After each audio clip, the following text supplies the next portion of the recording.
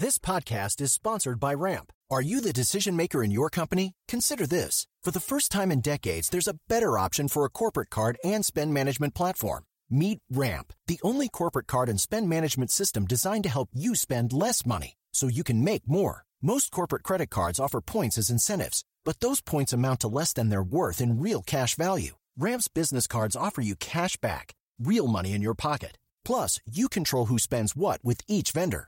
And Ramp's software collects and verifies receipts automatically, which means you'll stop wasteful spending and close your books in hours instead of days. Businesses that use Ramp add up to 5% to their bottom line the first year. If you're a decision maker, adding Ramp could be one of the best decisions you've ever made.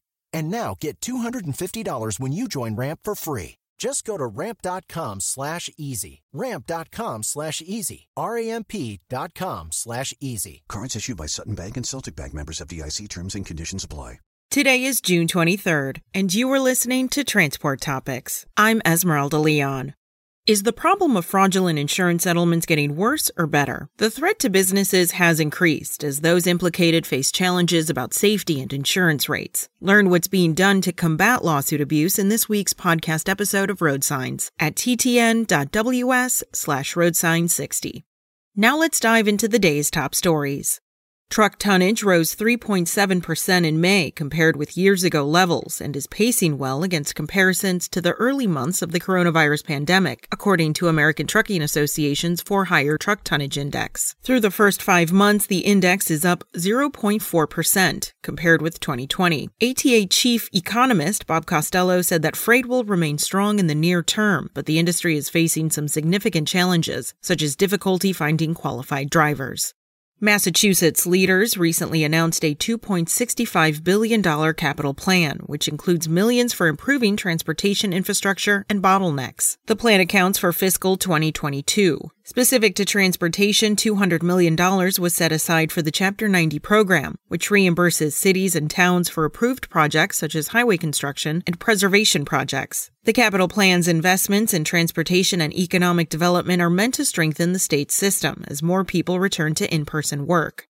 Amazon could be forced to sell its valuable logistics services division, the network of warehouses and delivery hubs around the country that power quick delivery of online orders. Under an antitrust legislation proposal by a congresswoman from Amazon's hometown of Seattle, Washington Democrat Pramila Jayapal has proposed a bill with bipartisan support that would prevent Amazon from luring sellers to use its logistics services in exchange for preferential treatment on its busy web store.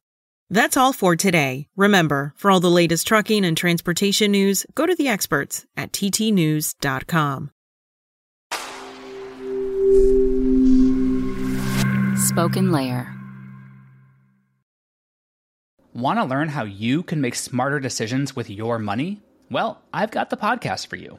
I'm Sean Piles, and I host NerdWallet's Smart Money Podcast. Our show features our team of nerds, personal finance experts in credit cards, banking, investing, and more.